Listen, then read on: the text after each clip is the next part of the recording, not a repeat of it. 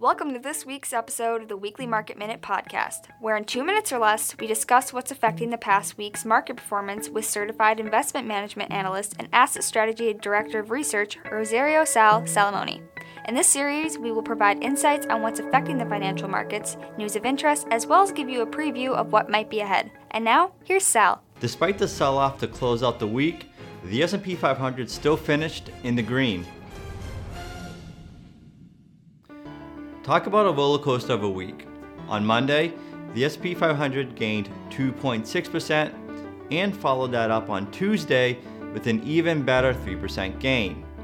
But that didn't last long as stocks struggled to close out the week, with the S&P dropping 1% on Thursday and 2.8% on Friday. Surprisingly, the culprit for the sell-off may have been U.S. economic growth remaining resilient. Looking at the services side of the economy, and the data showed an economy that is still growing with a solid reading of 56.7. A reading above 50 means that growth is accelerating.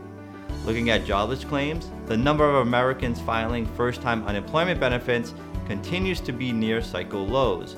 In addition, the job market remains strong with payrolls rising 263,000 in September. With markets strictly focused on the Fed, a resilient economy means an aggressive Fed. For the week ahead, all eyes will be on the CPI report on Thursday.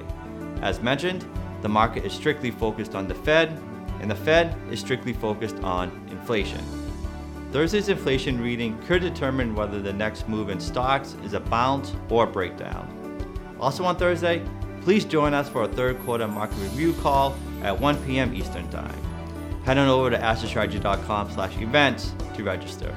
For more detailed market report, head on over to AssetStrategy.com. Also, follow us on LinkedIn and check out some of our other social media pages. This has been your Weekly Market Minute. We'll see you again next week. Thanks for watching. Like what you heard? Subscribe to our podcast. We're on iTunes, Spotify, Google Podcasts, Anchor, and other podcast platforms. Also, be sure to follow us on our social media sites. This has been your Weekly Market Minute. Thanks for listening.